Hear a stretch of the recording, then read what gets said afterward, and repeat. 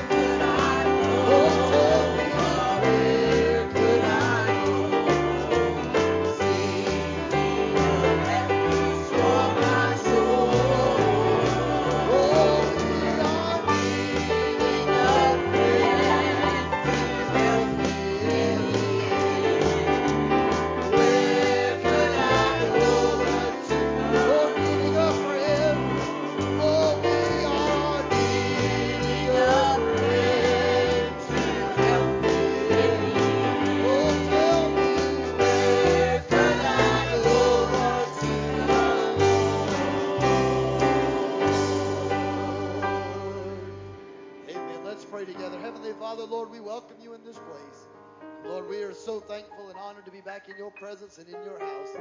Lord, we pray that every song that we sing and every note that is played would be, Lord, inhabited by you, the praises of your people. And God, you would just come down and be in our midst and speak to your people. And for that, we give you the praise, the glory, and the honor that is due your holy and precious name. And all the people of God together said amen. Amen. Let's sing this old praise chorus of the church. It just says, "I am covered by his blood. Jesus has rescued me."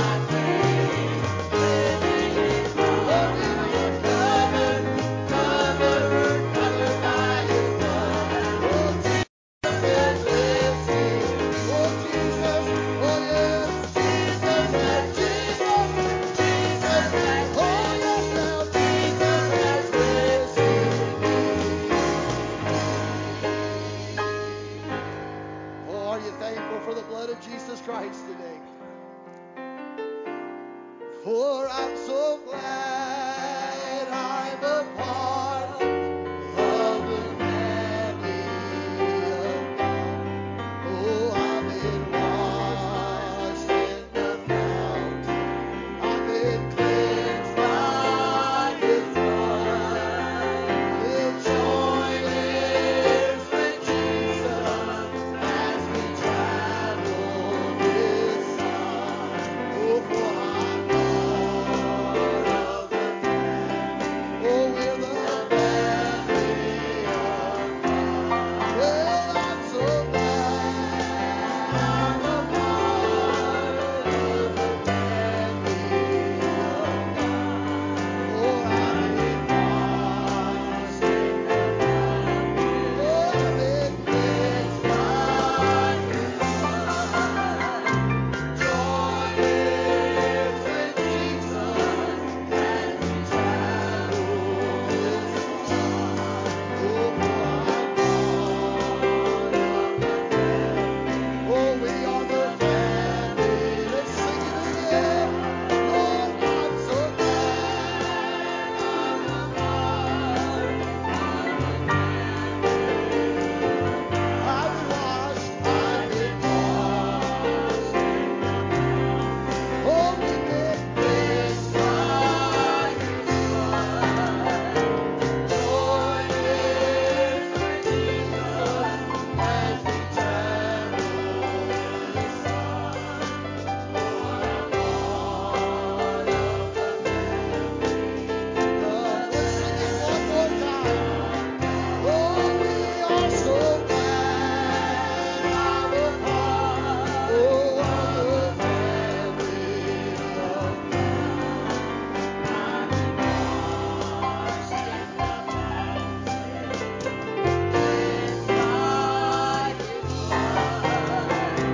Join hands with Jesus as we travel this side. For I'm part of the oh, join hands with Jesus. We are joined with Jesus as we travel this side. For I'm part of the family. We're the family of God.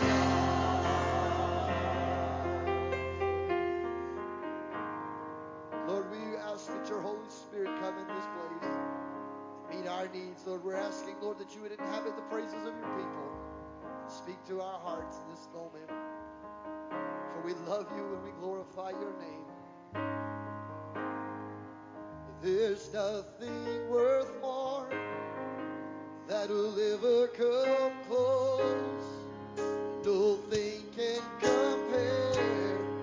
Lord, you're our living hope. In your presence, Lord.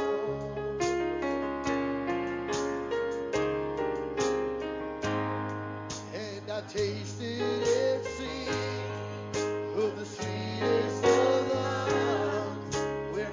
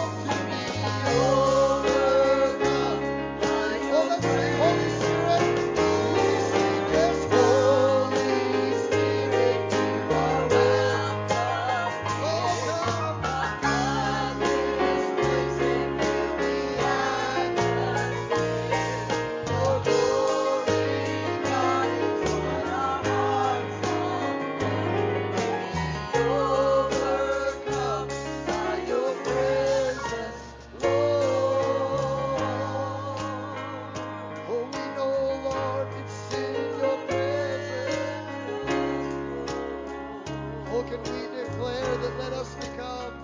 So we sing, let us become more aware of your presence. Let us experience the glory of your goodness. Let us become more aware of your presence. Let us experience the glory. One more time, let us. We sing, Lord, let us become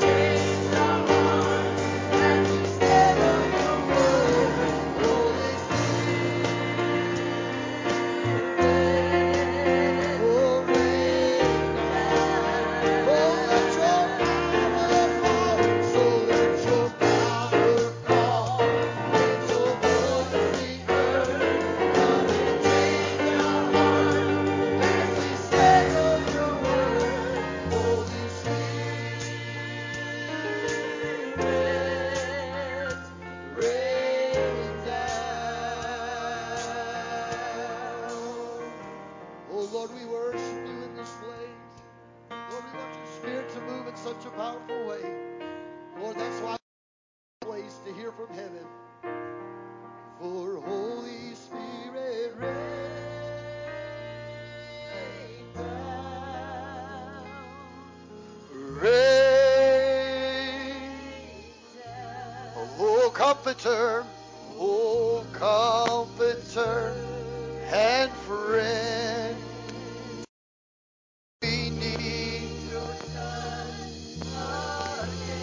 Will Holy Spirit rain? Holy Spirit rain, rain. Let your power fall, let your power, let your voice, oh, come and change. Oh, Holy Spirit, oh, rain down.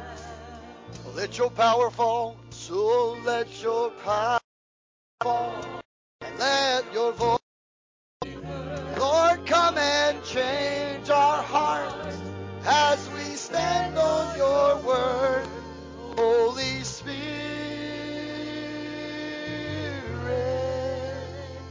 rain down.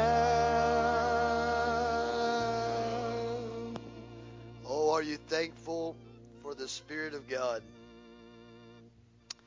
You know, before we segue here for a moment, and we'll dismiss all the people here in just a second, but I said it to you this morning, and I validate that again tonight. Sometimes we need more than just a shout. Sometimes it's more than just a shout. Sometimes it's that still small voice, but sometimes everybody's different in how they experience God. I get that. But sometimes when I listen to worship music or when I hear a song playing on the radio or I'm driving in my car, in fact, for those of you who don't know, this morning we sang, "Oh, I want to see him look upon his face." Well, I had no intention of singing that this week. In fact, I had already picked out the music in my head for something totally different. I was driving in my car, and I had the radio playing, and I stopped somewhere, and I had some time to kill, so I was just sitting in the driver's seat waiting until I had to go in. And I was flipping through Facebook, God's royal telephone to speak to my heart. I learned more sermon materials from Facebook than anything else I seem to get. It gives me a lot of material. And I saw a video. I don't know who posted it, but it was a group of apostolic folks. And they were in some kind of convention back in 1980-something. I don't even know how. It was old. It was so old that the video camera quality, I couldn't even tell you who it was. It was so old. It was blurry and distorted. And the guy just started singing, "Oh, I Want to See Him." And I was sitting there in my car, and I just was having church all by myself. People started pulling up beside me, looking at me just in the car all by myself, looking at me like I'd lost my mind. I'd played it. I shared it on Facebook. I was riding in the car. I think Brandon was with me one day this week. I played it in the car, and I'm just bouncing she's driving. I'm just bouncing in the car beside me. She's like, "Something's wrong with you." I'm like, "I can't help it. Every time the song's playing, I can't help. I'm trying to sit over here and just eat my biscuit, but I can't stop moving." So I finally said, "You know what? We're singing that Sunday. I don't care if I have laryngitis. We're singing that Sunday." Sometimes that happens, sometimes it doesn't. But everybody has different moments. But I learned a long time ago that if you really want to hear from God, God will speak to you. He wants to talk to you. God's not sitting up in there in heaven thinking, "Well, I'm really kind of busy. This is a really inconveniencing time to be talking to each other." No, that's what he wants. He'll stop all of heaven just to have a conversation with us. We call it prayer, but sometimes God just wants to stop heaven so y'all can talk. I've often said that if I could ever bring anybody back, I've had somebody ask me one time, "If you could bring anybody back from the dead of all times, who would you bring?" I said, "I don't know. That would be so hard. So many countless people, whether it was Dr. Billy Graham or whether it was Billy Sunday or D.L. Moody or Ray Hughes or whether it was, Moses or Abraham. I mean, there's so many choices of people. I couldn't pick one.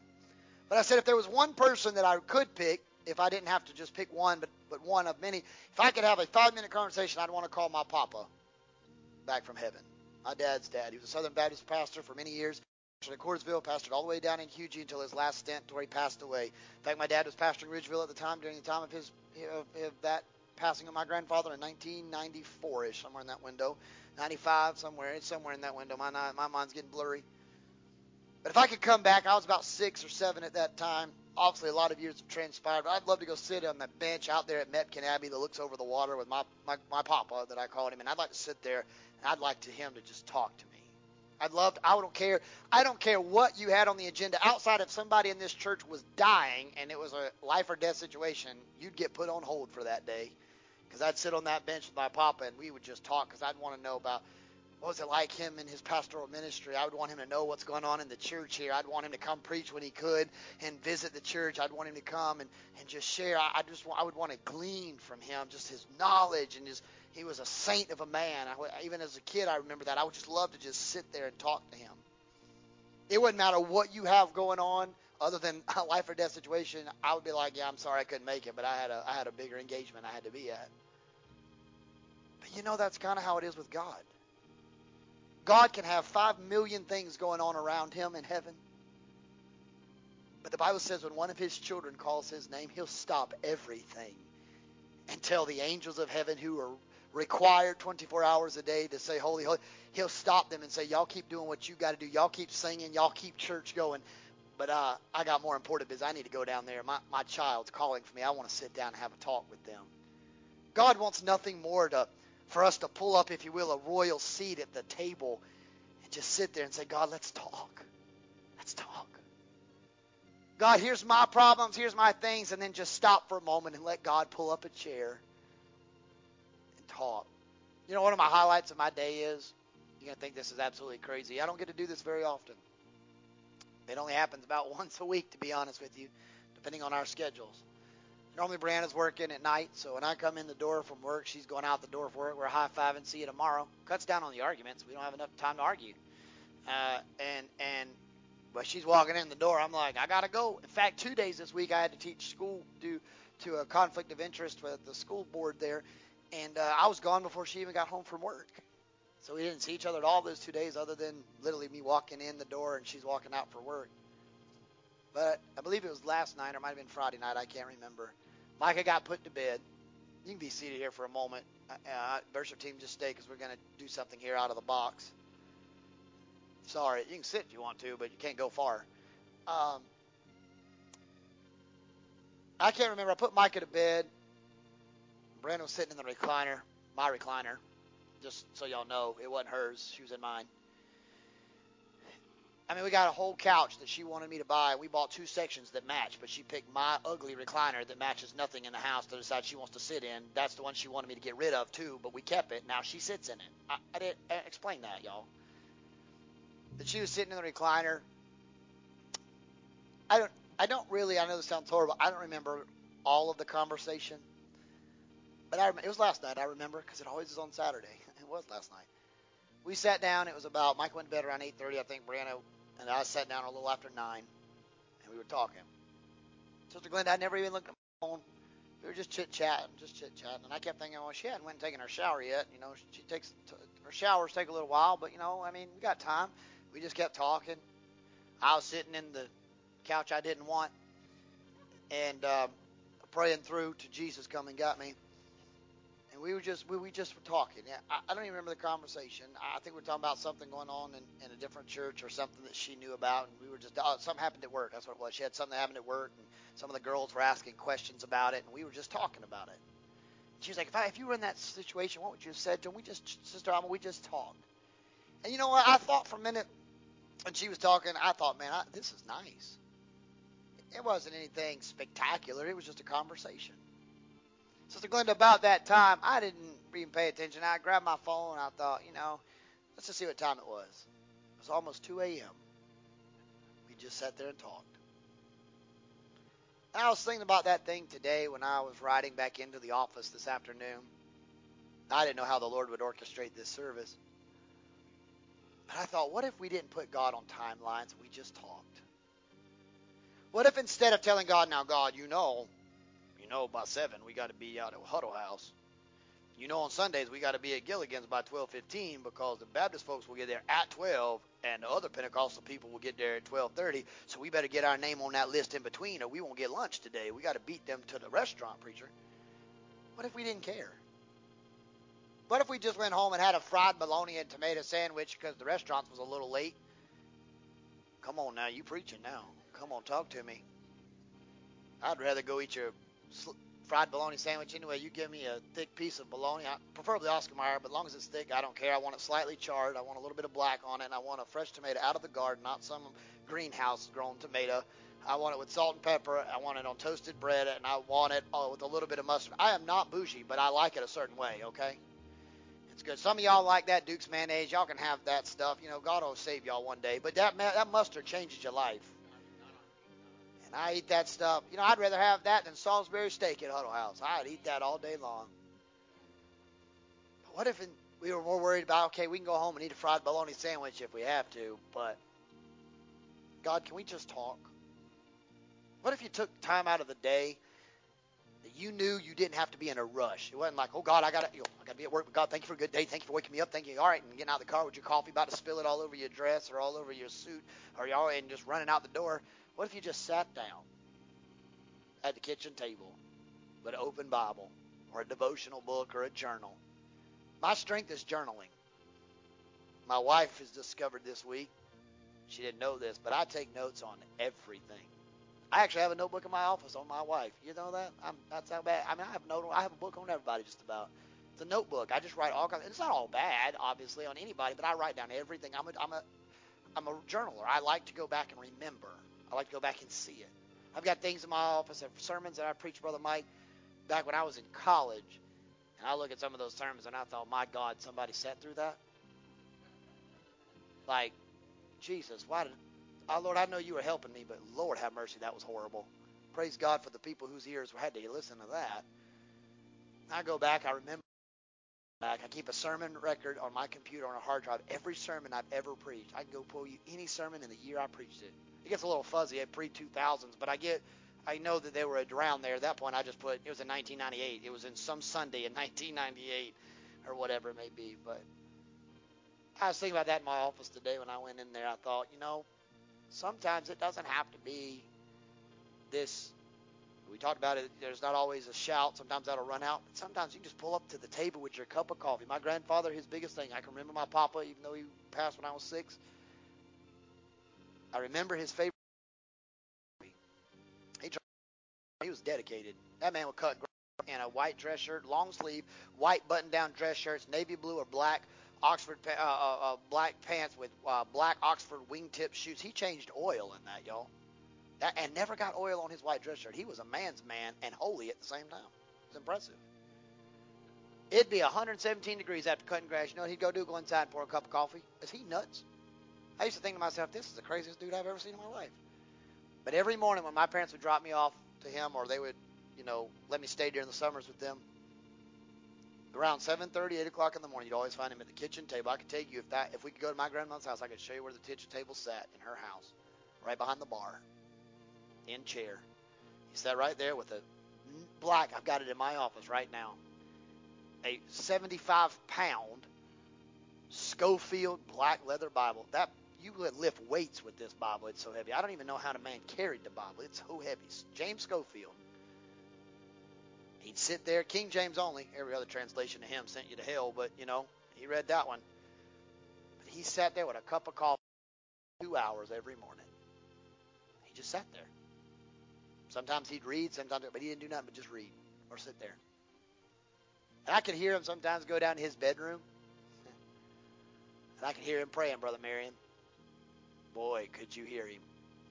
But when he prayed, Sister Ann, somebody else was in that room with him. You knew not to go in, but you knew he wasn't alone in the room either. He was having a conversation with somebody, but you could tell this wasn't just an average conversation. They were friend to friend. They had conversation. What if that was, we sing things like, let your power fall, let your voice be heard, come and change our heart as we stand on your word. What if when we sing these words, Holy Spirit, right now, what if we really sat there and said, okay, God, let's talk. Let your voice be heard. That's in the line of the song, let your voice be heard. How can his voice be heard if we don't stop long enough to listen for it? You can't hear somebody's voice if you don't give them an opportunity to say hello. It's kind of pointless to somebody to call you on the phone and you say hello, say all you got to say, and hang up the phone before they even greet you back. That's not much of a conversation. You got to let them say, let your voice be heard. Come and change our heart as we stand on your word. I've thought about that. And we're going to tie this into the message here that I'm going to talk to you here just to continue of that other series we've been on. But sometimes we get in such a rush to get God through the day. Sometimes I wonder if we talked about missing miracles this morning. Sometimes I wonder if we just miss God sometimes. Not just miracles, we missed God. God didn't even get a real good shot because we were already ready to go. We already had leaving. I don't know, I forgot the guy who was saying we had leaving on the mind. We were already ready to go. So here's what I want us to do. It's going to be really weird. Miss Carol, probably going to need to go to A flat more than likely. Here's what I want us to do. I'm going to sing this line here, but then we're going to sing this chorus together. You know it. A flat, please. For there is a name that I love to hear. I love to sing of its worth. It sounds like music in my ears. The sweetest name I know. Now you know this part. So we sing, oh, how I love Jesus. Oh, how I love Jesus. Oh,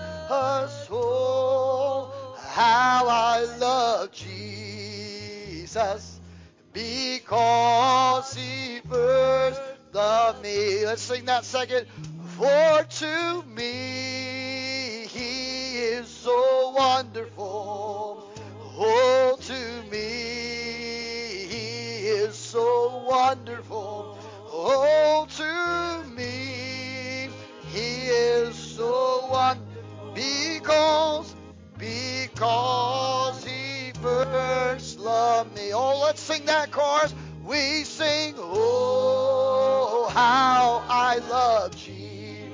Oh, how I love, oh, how I, oh, do you love the Lord? Oh, how I love Jesus. Because he, oh, let's sing to me, he's so wonderful to me. He is so wonderful, yes, to me. He is so wonderful. Oh, to me, he is so wonderful. Because he first loved. Let's decree and declare, oh, how I love, and oh, how I love Jesus. Oh, how I love Jesus. How I love Jesus. We sing, oh, how I love Jesus, because he first loved me. That's the kind of guy you get to talk to every day. What if we really believe that? What if we really love Jesus so much because of what he did for us on Calvary's cross? What if every day we got up, we talked to him like we loved him that much?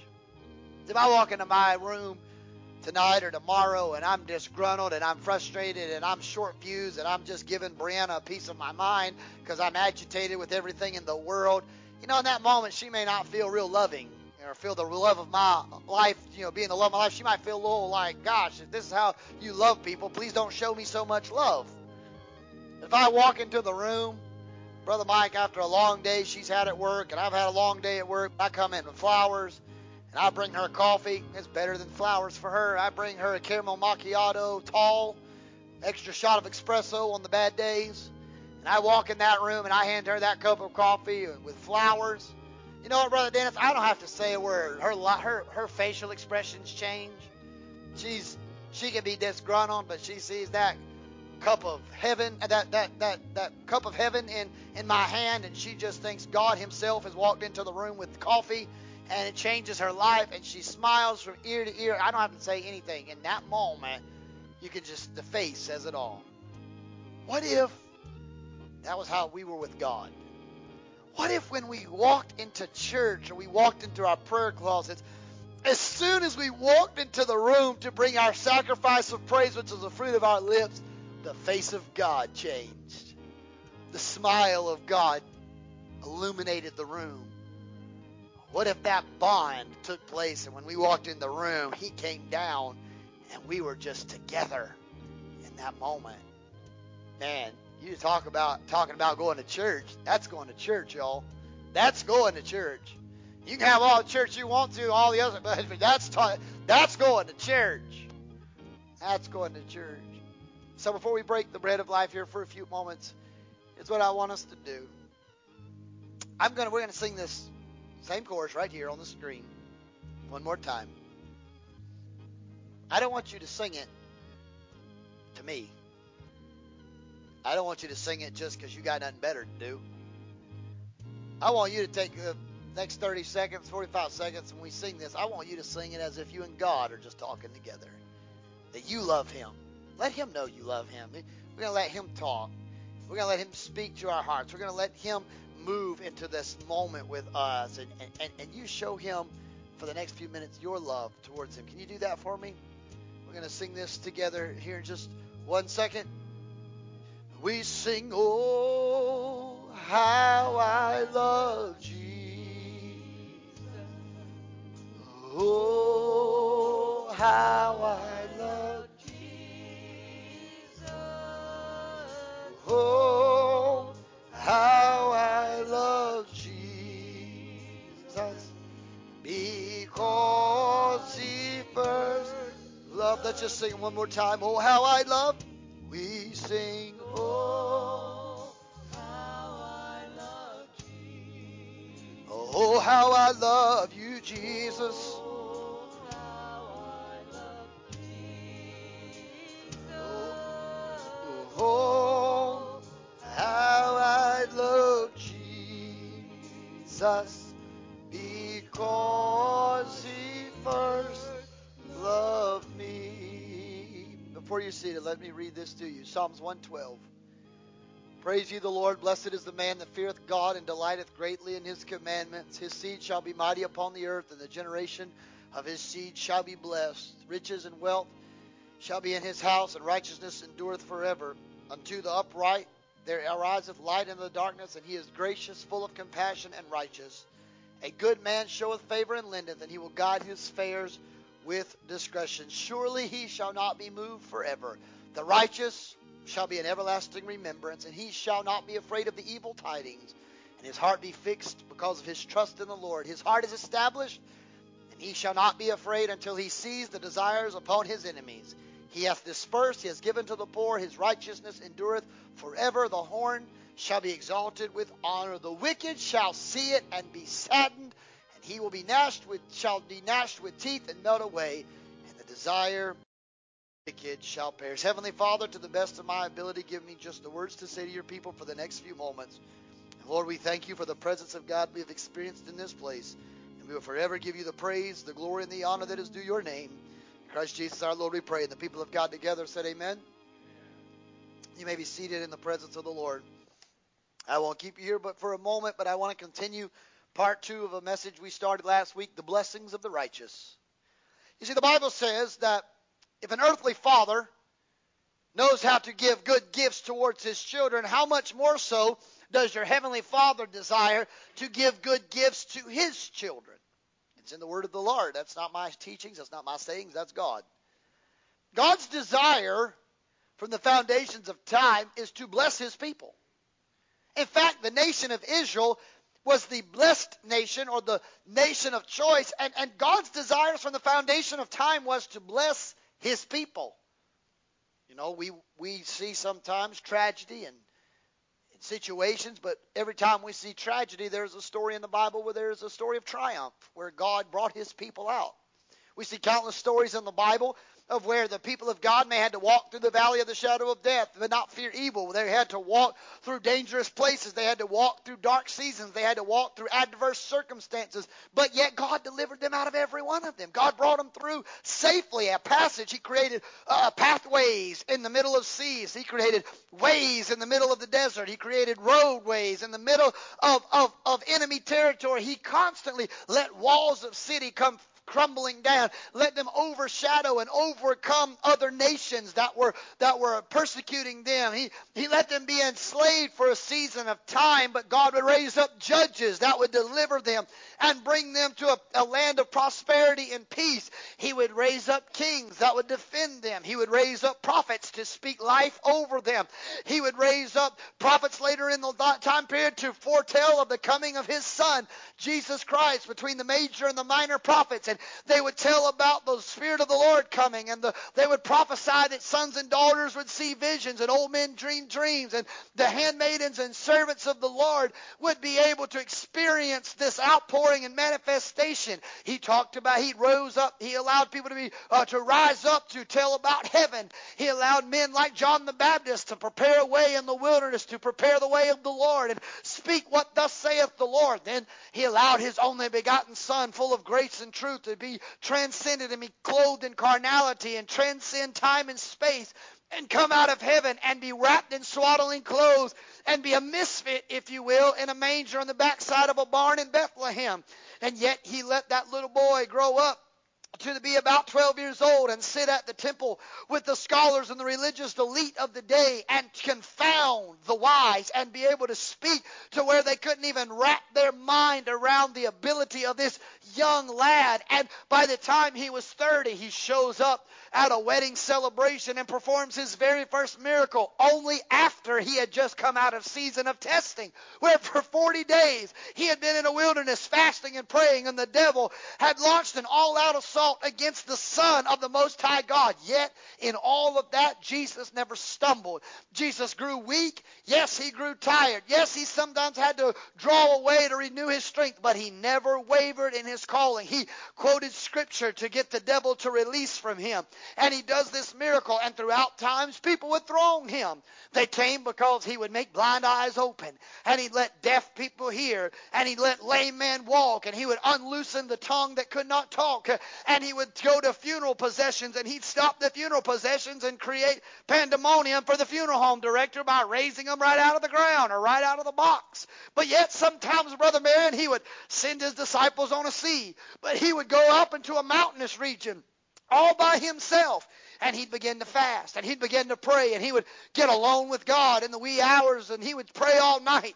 But you know what? He knew ahead of time that he sent his disciples straight into the middle of a storm, and they're out there rowing your boat gently down the stream, but all of a sudden the rowing gets harder, and the stream's getting tougher, and we're not rowing a boat, we're whitewater rafting in the rapids. We're not even going to survive this thing.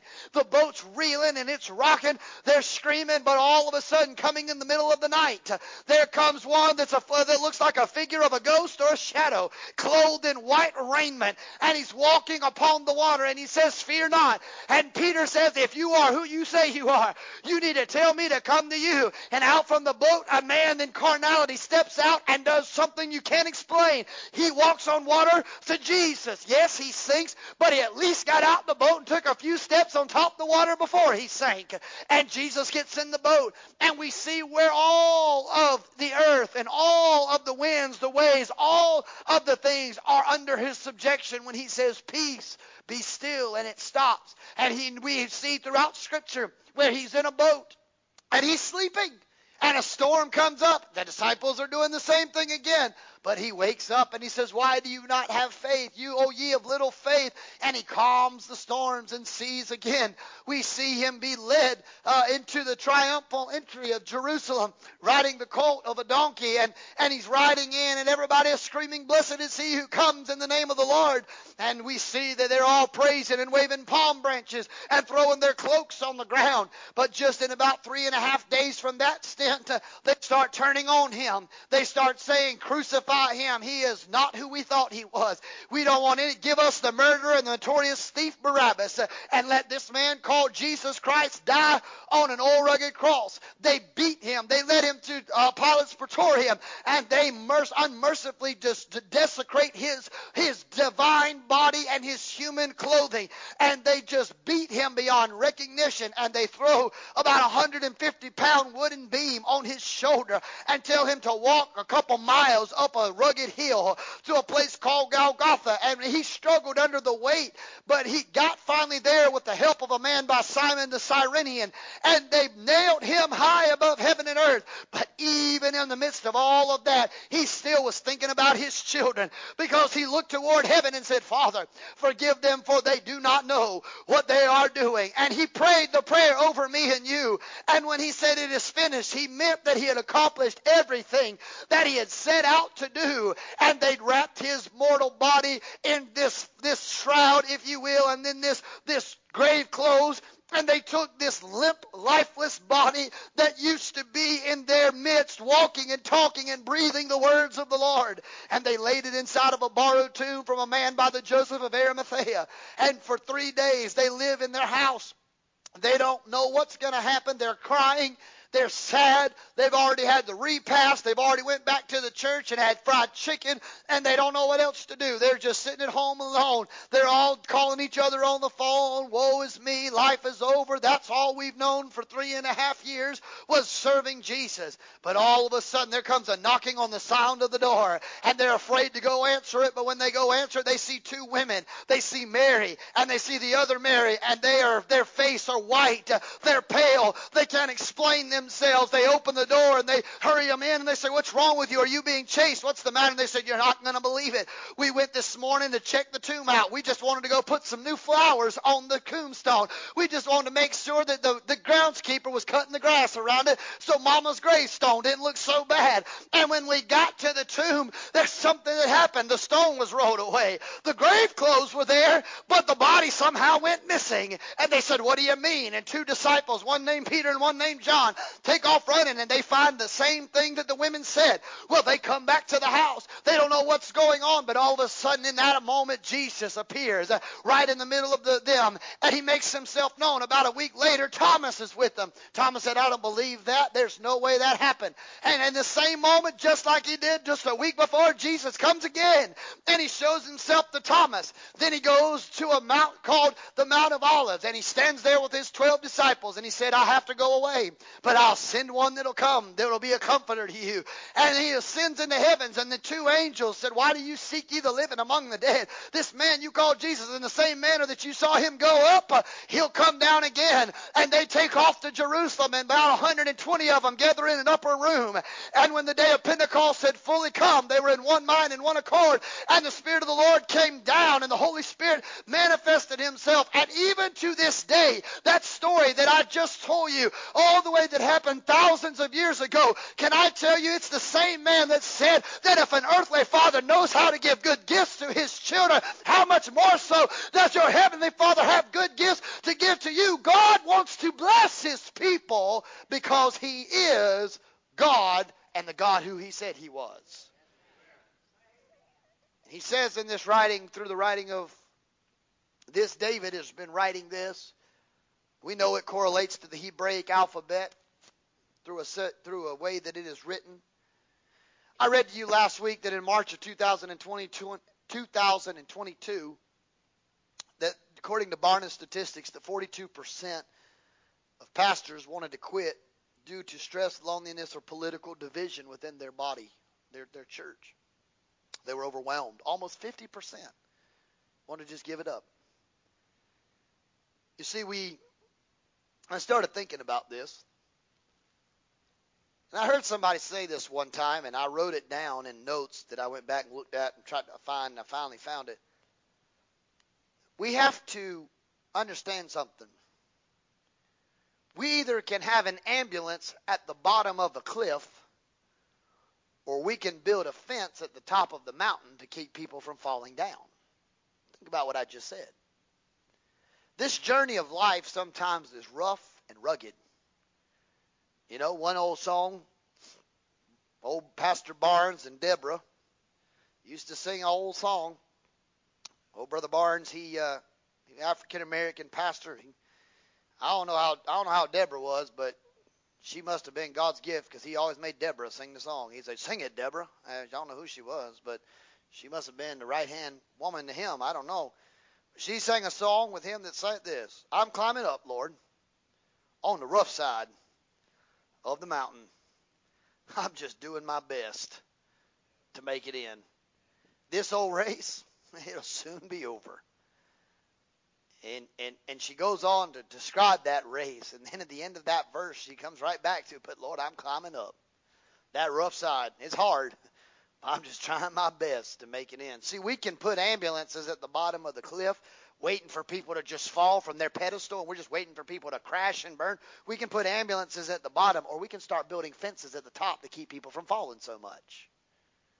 Because the reality of it is, the enemy's out to kill, steal, and destroy. So instead of waiting for them to fall all the way down, how about we keep them from falling to start with by keep lifting them up and keep undergirding them in prayer and building a hedge of protection or a fence of God's presence around the body of Christ, around our brothers and sisters, around our family, so that the enemy won't have it so much, because we've already encamped around them the angels of heaven. We've already encamped around them the presence of the Lord. We've already got somebody protecting them from all sides.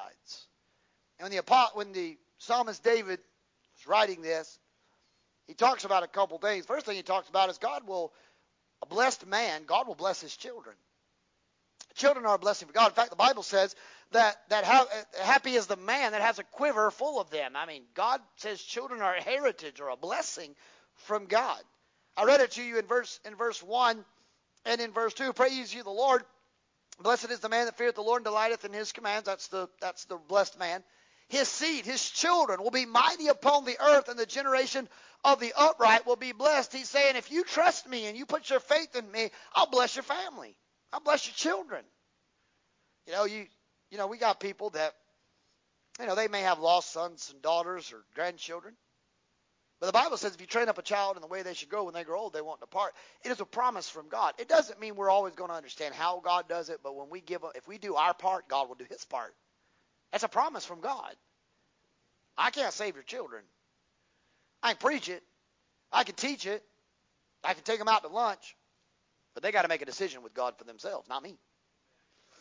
But God can.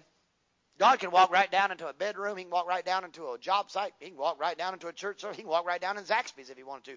He can change their life just like that, wherever it may be.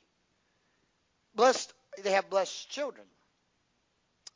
But he also goes on to say that God will bless your finances. Now, everybody likes this part of the Bible. Everybody thinks, oh, thank God for blessed finances. I mean, you start thinking about what the word of the Lord says. He says, wealth and riches. For the man who trusts the Lord. Remember, praise the Lord. Blessed is the man that feareth the Lord and delighteth greatly in his commandments. The one that trusts in the Lord, the one that serves the Lord, the one that just gives all he's got to the Lord. Man, he's going to be rich. He's going to be rich. Wealth and riches shall be in his house forever. Everybody likes that scripture. They're like, I'm going to get saved right now. I'm going to just give God so I can be a multimillionaire. Well, finances come in different, if you will, dimensions. It doesn't always mean money. That's the way we view wealth and riches. The Bible says my father owns a cattle on 1,000 hills, and we view riches as, oh, God's going to just let me be rich. No, God's just saying he'll give you more than enough. There's a distinct difference between being filthy rich and being more than enough. So you might only need $1,000, we'll just use easy math, to live. So God may give you $1,100. That doesn't make you rich, but you have $100 more than you needed. So that means he was a God of more than enough. Not $1 million, because you didn't need $1 million. You just needed $1,000. So he gave you $1,100. He was God of more than enough. He didn't make you a millionaire. He just made you more than enough. The Bible never said God, when he's going to give wealth and riches, that he's going to give me money so that I can be rich and walk around arrogant. He just said he'll give me more than enough. He's Jehovah Jireh, the Lord that provides. I have more than enough. I have seen countless times. I've told stories here, and other people in here can do it. For time's sake, we won't. But there's been countless stories and things and records, even in my life, and I'm sure even in yours, where God, you've given to God, but God gave you back way more than you gave him. Way more. You ain't go out and give him. You just can't. I've always will remember, I'm so glad to have tonight Brother Rocky with us. He comes sometimes on Wednesday night, and it's such an honor to have him in church with us tonight. But I always remember the story, because I was there, of how we were building the church at Ridgeville under my dad's leadership. We just trying to get rid of a sump pump we didn't want in an old dilapidated house that was a piece of junk. It was condemned from the day that we were next door to the church. We thought that was a cursed house from the time we got there. We got cursed out from that house. We knew it was already a cursed house. They cursed at us from across the fence. My mother had to almost pull 2 or 3 ladies from going across the fence and finishing the job with that lady. Gave away a sump pump. And God gave us dirt. I don't know if y'all have ever priced out loads of dirt anytime soon. But you can buy a sump pump a whole lot cheaper, just FYI. I'm going to let y'all know that right now. Sump pumps are cheaper. Okay. We gave away a sump pump, y'all. We didn't need it. We weren't flooding. We didn't need the water. We didn't have to worry about it. We needed dirt. God said, okay. Give away the sump pump. We didn't know that at the time. Give away the sump pump. Next thing you know, God sends dirt. See, because it was more than enough. It was nothing special. We weren't rich. We were on a budget. We were building the church ourselves. We were on a budget. You talk about it, but you can't get much more on a budget than when you can't even hire people. You have to ask people to come help you do it. That's budgeting. Anybody know how to paint? Nope. Well, good. Now's a good time to learn. We got a whole building for you to practice. You pick a room and start there. I mean, we had options. You may not even have had to ever paint in a room. We've built you a 200-seat sanctuary. Pick a side. Just take a chance. Can't do no wrong right now. It's got nothing on it. What's the worst you can do at this point? It was a practice thing. It was like a canvas for anybody who wanted to try it at some time. That's how it was. But see, I've learned that God always, he doesn't make me rich the way I think of rich. But he always will make sure that I have enough, more than enough to sustain and to live. In fact, when we talk about that God promises to, if you will, when we say the wealth and riches to bless this man's finances, what we're really saying is finances is not necessarily even, Brother Larry, about monetary value on earth. What we're saying is that if I put my faith in trust, blessed is the man who puts his faith in the Lord and fears the Lord and delights in his commandments. Well, once I do that, Jesus said that anybody that knows me and the Father, that I am from the Father and the Father is in me and the Father has sent me, that in my Father's house there are many mansions, and if it were not so, I would have told you. But I'm going to prepare a place that you can come where I am. In my Father's house are many mansions. I don't know about y'all, but mansions does not look like it's about to be condemned by DHEC. I mean, mansions normally are like $1 million homes on Kiowa Island that you think to myself, who has that much money to live like that? And if you could afford it, who has the money to pay the taxes after that? I mean, these are nice $1 million mansions. See, we think about it in eternal, we think about it on earthly value, but blessed is the man and woman that delight in the Lord because they can have a mansion. They might live on this side of heaven, they might live in what some people think is a shack. But if they know Jesus, they're going to live in a mansion. That's a pretty good trade-off. Y'all, I have a nice house. I thank God for it. But I don't live in no mansion. I go down to Kiowa Island. Don't judge me for what I'm about to tell you. I've been down to Daniel Island, Kiowa Island, some of those houses that are for sale. I've actually went in and done the open houses. I have no intention of buying a house. I ain't got enough money in my bank account to even buy the carpet for one room. They don't know that, though. I get my best suit on. Y'all are judging. Stop judging. I put on my nicest suit I own. It came from Belks. They don't know that. They think I robbed that thing from Talbot's or somewhere. They thought I stole that from somewhere. I do have one Joseph A. Bank suit. I didn't pay for it. Actually, I have two. I didn't pay for either one of them, but one of them has my name actually etched in it. Somebody would bless me one year of taking me to get a custom suit. I wear that suit every time so that when I'm reaching in there just to take, I put my phone in this side so when I open my jacket it says Jonathan Bond in there. So they know that my suits are custom branded. I only have one like that, y'all, and I didn't pay for it. They don't know that. And I put my phone in that pocket, and I pull it out just like that. And I just pull it out slowly so I can just kind of take pictures. And I say, oh, can I help you? Oh, I just taking a picture so I can show it to the wife. They don't know. He ain't living there. I walk my little self right on through there, through the house, looking around thinking, God, their one glass is more than my mortgage payment. Please don't break that glass walking by. I couldn't afford to replace their glass. I go in there and I look at them. These things are immaculate, son. They're good. I have a beautiful house, but I walk through that house and I'm thinking, man, it makes my house look like a dog house compared to this thing. I mean, this thing is legit. I don't know how many of you have ever been to the Biltmore. I love going, especially at Christmas. And, of course, they built that years and years ago, so, obviously, but I even go now and I walk through that place and just standing on the outside looking at it, I just think to myself, wow, that's impressive. I go through it, same thing. I go through there acting like I'm, I'm like some multi-million-dollar surgeon that's created some patented tool or device that saves the male alive. I'm walking through there like that. And I always think to myself, God, please don't let them ask me what I do for a living. I don't want them to think I'm Joel Osteen. I got lots of money and a private jet and don't know what I'm talking about half the time. But I walk through there and I'm just looking at all this stuff and I see that. I don't have this on this side of heaven, but you know what? Sister Alma, every time I leave those places, I get in my car and I kind of smirk, thinking to myself, God, I never could afford to live in this place. The HOA of this place is more than probably everything I own if I sold it. And I think to myself, Miss Glenda, though, when I get in my car, I think, but if they only know what my house is going to look like one day. If they only knew when I get to heaven, they can have their little frumpy house here on Kiowa Island or Daniel Island. Ooh, nice little frumpy house. They ain't seen nothing that Jesus has built. I can't wait to see, because they might have some nice gravel road that leaves, or nice asphalt road that doesn't have 13-foot deep craters like Berkeley County roads have to tear your car up. They might have smooth pavement. But what they don't know is one day I'm going to a place, Miss Donna, that I don't need a golf cart to get there. You have to take a personal flight by the pilot of heaven. You can't even get this fancy flight. I don't even get to ride on Delta. I fly myself. The Bible calls it the rapture. Y'all that hadn't read your Bible, let me tell you what it's called. It's called the rapture. I get to fly myself. I don't need Delta. Because when the last trump of God shall sound, the dead in Christ shall rise, and we which are alive and remain shall be called up together. I'm going to be like deuces. I will be soaring higher than Delta Airlines has ever done in the friendly skies. Myself. I will navigate myself with the help of the Lord. And what they don't know on Daniel Island and Kiowa Island, Brother James, is I don't need their golf carts, their little bougie golf carts, to go to my neighbors and knock on their door. Because my streets are not going to be made of asphalt.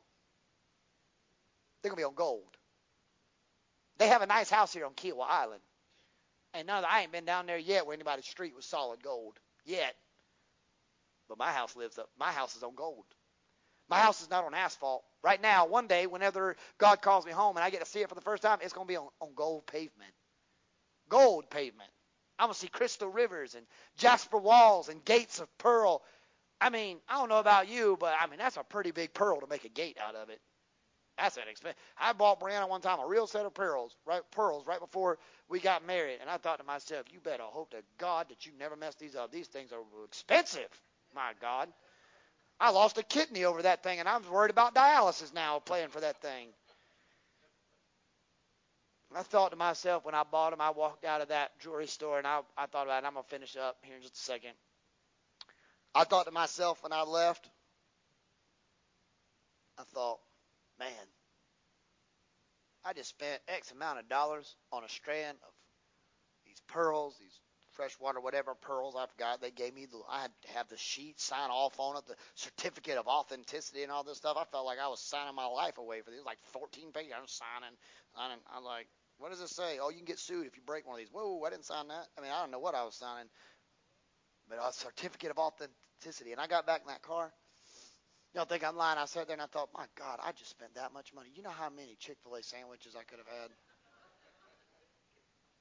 That's the truth. That's what I thought first. I don't know why it is Chick-fil-A, but I always think of that first.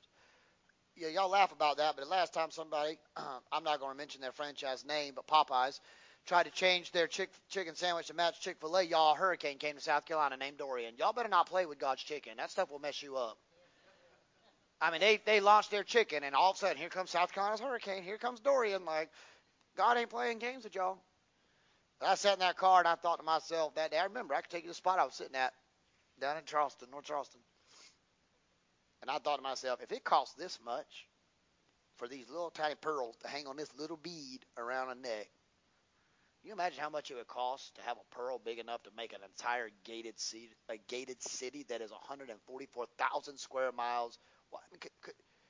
You know how many pearls that would take? Could you imagine how much money to create a gate of solid pearl? I couldn't even begin to think about how much money that would cost, because I don't even know how that'd be possible.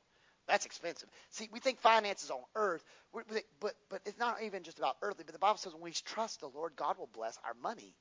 He'll bless our finances. He'll bless our homes. But it's a spiritual. Miss Carol, as you make your way, He'll bless us financially. And I'm going to close with this, and we'll talk about the last couple blessings next week. So He'll bless my children. He'll bless my finances. And I know this is not one of those run the aisles, snorting and screaming and stomping sermons, but we'll get there one day. But I was thinking about that thing, and I was reviewing the message for tonight. People here on earth, they always view blessings based on the physical, tangible stuff, whether it's money, houses, cars, land, tangible assets. But the Bible says, don't lay your treasures here on earth where moth, rust, and thieves can break in, steal, and moths can eat it and destroy it, and rust can tear it up and corrode it. Lay for yourselves treasures up in heaven where moths can't eat it, rust can't corrode it, and thieves can't steal it from it. Because where your treasure is, there your heart will be. Think about that. So I'm not so sure that I want a safety deposit box down at Navy Federal. I didn't serve in the Navy. Brianna's the only connection I have in Navy Federal. Don't look at me. I'm not that special. I'd have cried the first day that he yelled at me. First day I went through boot camp and they said, I'd have been like, I quit. I'm so sorry. I'm so sorry. I ain't made for that. Thank God for y'all who took that. But I'm not so sure that I want a safety deposit box at Navy Federal with a rare strand of pearls or a 14 blocks of solid gold locked in a vault somewhere. Because when I die, it don't do me no good. I put 14 million blocks of gold in a safety deposit box. That's great for Brianna and Micah and all, but it ain't going to do me no good. I can't use them. So not that I don't want to take care of my family and have life insurance policies and things like that, but, I want to leave them to something a little bit better than a safety deposit box with a key full of golden bars. I want to leave this earth where that little boy knows that every morning his dad walks across a house, and even to his frustration sometimes, his daddy goes into another room, and so when daddy's gone on, he can walk in that same house at 377 Decatur and walk into a room in that backside of that house into a closet and say, my daddy used to talk to God right here, so God, if you're the God of my daddy, will you tell me what my daddy and you used to talk about in this room? He knows where I go. He can take you right now in the house. He can show you what my daddy every day goes right in here, this room. It takes him forever. He says every time, you are gone a long time, Daddy. You are gone. And I'm like, God has a lot to tell your daddy. Your daddy's not good sometimes. God has a lot to say. You know how I fuss at you? God has to fuss at Daddy sometimes. He can take you that room. I want one day, Sister Alma, not him to go to a safety deposit box for 14 gold bars. I want him to go to a carpeted room in the backside of a bathroom and the other end of the house and sit down in a floor, Indian style, crisscross applesauce, and say, God, I've never been in here, but my daddy's been in here a lot. So can you come in this room and talk to me too? Can you tell me what you and my daddy used to say? I may not be there, but I left something that he cannot replicate. I left something good. Better than that safety deposit box. I want Brianna, no matter how many children the Lord should ever bless our family with, I want one day that when I lay down, whether it's in front of this church or it's at Dial Murray or wherever it may be, I want when she goes back home, she sits Brother Marion in my chair again. I want her to feel guilty, first of all. But then after she gets over the fact that she stole my chair, I want her to look on the coffee table that's sitting right now beside those chairs at a Bible that lays there. And she can thumb through it and she can see highlighted passages. And she can read through there and think, I wonder what he was thinking the day he wrote, delight yourselves in the Lord, and he'll give you the desires of your heart, and he highlighted that in pink. I wonder what was running through Jonathan's mind the day he said, trust in the Lord with all your heart and lean not on your own understanding, and all your way acknowledge him. I wonder what he was thinking about when he highlighted that in blue, Brother Rocky. I wonder what he was thinking that day when he sat in this chair and he highlighted that passage. I want her to be able to take my cell phone and go to my notes sections, and I want her just to be able to read. I wonder what he was thinking when he wrote this in his phone or on his iPad. I know right now, my mother died right now. I know to go find a navy blue Bible that has been glued together so many times that glue's not even holding it together anymore, and an iPad that I know she has in her bedroom. Because if there's ever been a word from the Lord, it's in those two places from my mother. It may not be a gold bar, but it's something of value. It's a financial blessing to me because I can't put a price tag on what that is. I want people, whether it's Brianna or Micah or Future, I want them to be able, when you guys are doing my homegoing service, if they have enough strength, I want them to be able to stand behind the sacred lectern. I want them to be able to say, you saw him there. And you saw him preach on screens. And you saw him do this, but let me tell you what he really did. Let me tell you about the times he prayed. Let me tell you about the Bible stories he led, the Bible devotions he led. Let me tell you about the time he would lay in the room and pray when we were sick. I don't want to leave them money. I want them to be taken care of, don't get me wrong, but I want them to have something I can't put a tag on. He said, blessed is the man, he will bless wealth and riches. You know what the greatest gift, wealth and riches God can give us is salvation. Because when I read wealth and riches,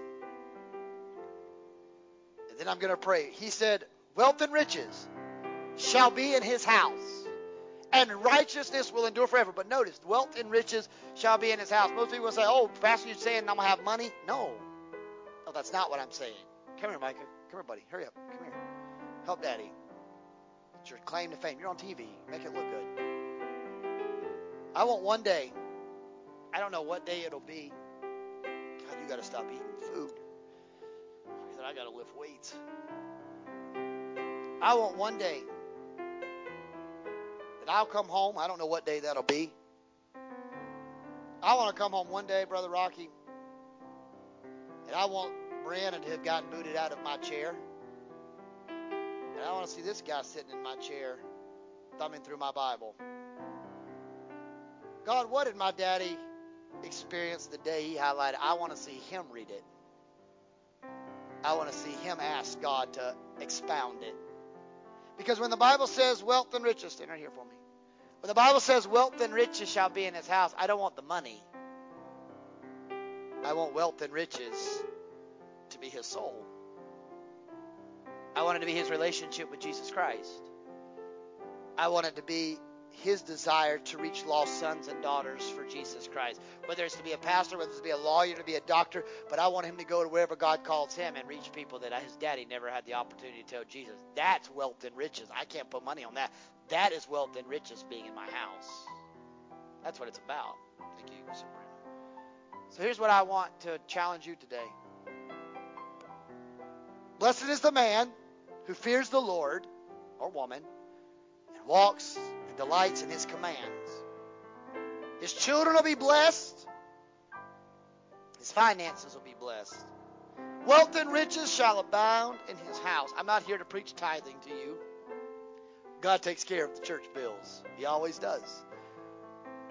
You don't pay tithes and you don't give to the Lord, that's between you and God. You talk about that, y'all figure it out. I'm not here to do a stewardship campaign, but I'm here to tell you that if you give time, talents, resources, monetary gifts, whatever you give to the Lord, he's not going to take it from you and not give you something back in return. You will not go under. You will not go hungry. You're not going. If you give it, the Bible says it like this, and then I'm praying. The Lord, you give it to the Lord, Sister Alma, he will press it down. He'll shake it together, and then your vats will overflow. It'll run over. He'll take it. He'll press it. He'll shake it. But then you can't. The container won't hold it anymore. It's just going to keep running over. That's being blessed. When you can't contain it in your mortal body, the more you pray, the more you fast, the more you give it to God, the more you give money, the more you give time, the more you give talents, the Lord takes it, he presses down, he shakes it together, and then he just lets his spirit just run it over. Now you can say you've been blessed by the Lord. So my challenge to all of us is this week. Before we go to our places and come back Wednesday night or Sunday next week, this is my challenge to you. Whatever it is that you're skeptical to give God full control over, give it to him and let him just give it to him. Just trust him. Whether it's money, time, devotions, prayer, whatever it is, just give it to him and just see what he'll do in return. I challenge you. I'm challenging you. Give it to God. Say, God, I love you. I'm serving you. I'm going to give this to you into your care. And just see what he does in response. Because I bet you everything I own, if you give it to God, he's going to give it back. But pressed down, shaken together, and overflowing in your life. We sing it around here ever so often. Living in the overflow. Covered by your grace. Walking in your freedom now. We have been changed. Bless the Lord, oh my soul. I am living in the overflow. God wants to bless his people today. As you stand all over the house, let me pray the prayer of faith over you today. All of our online guests, God bless you. We love you. We'll see you Wednesday night at 6 o'clock or 7 o'clock.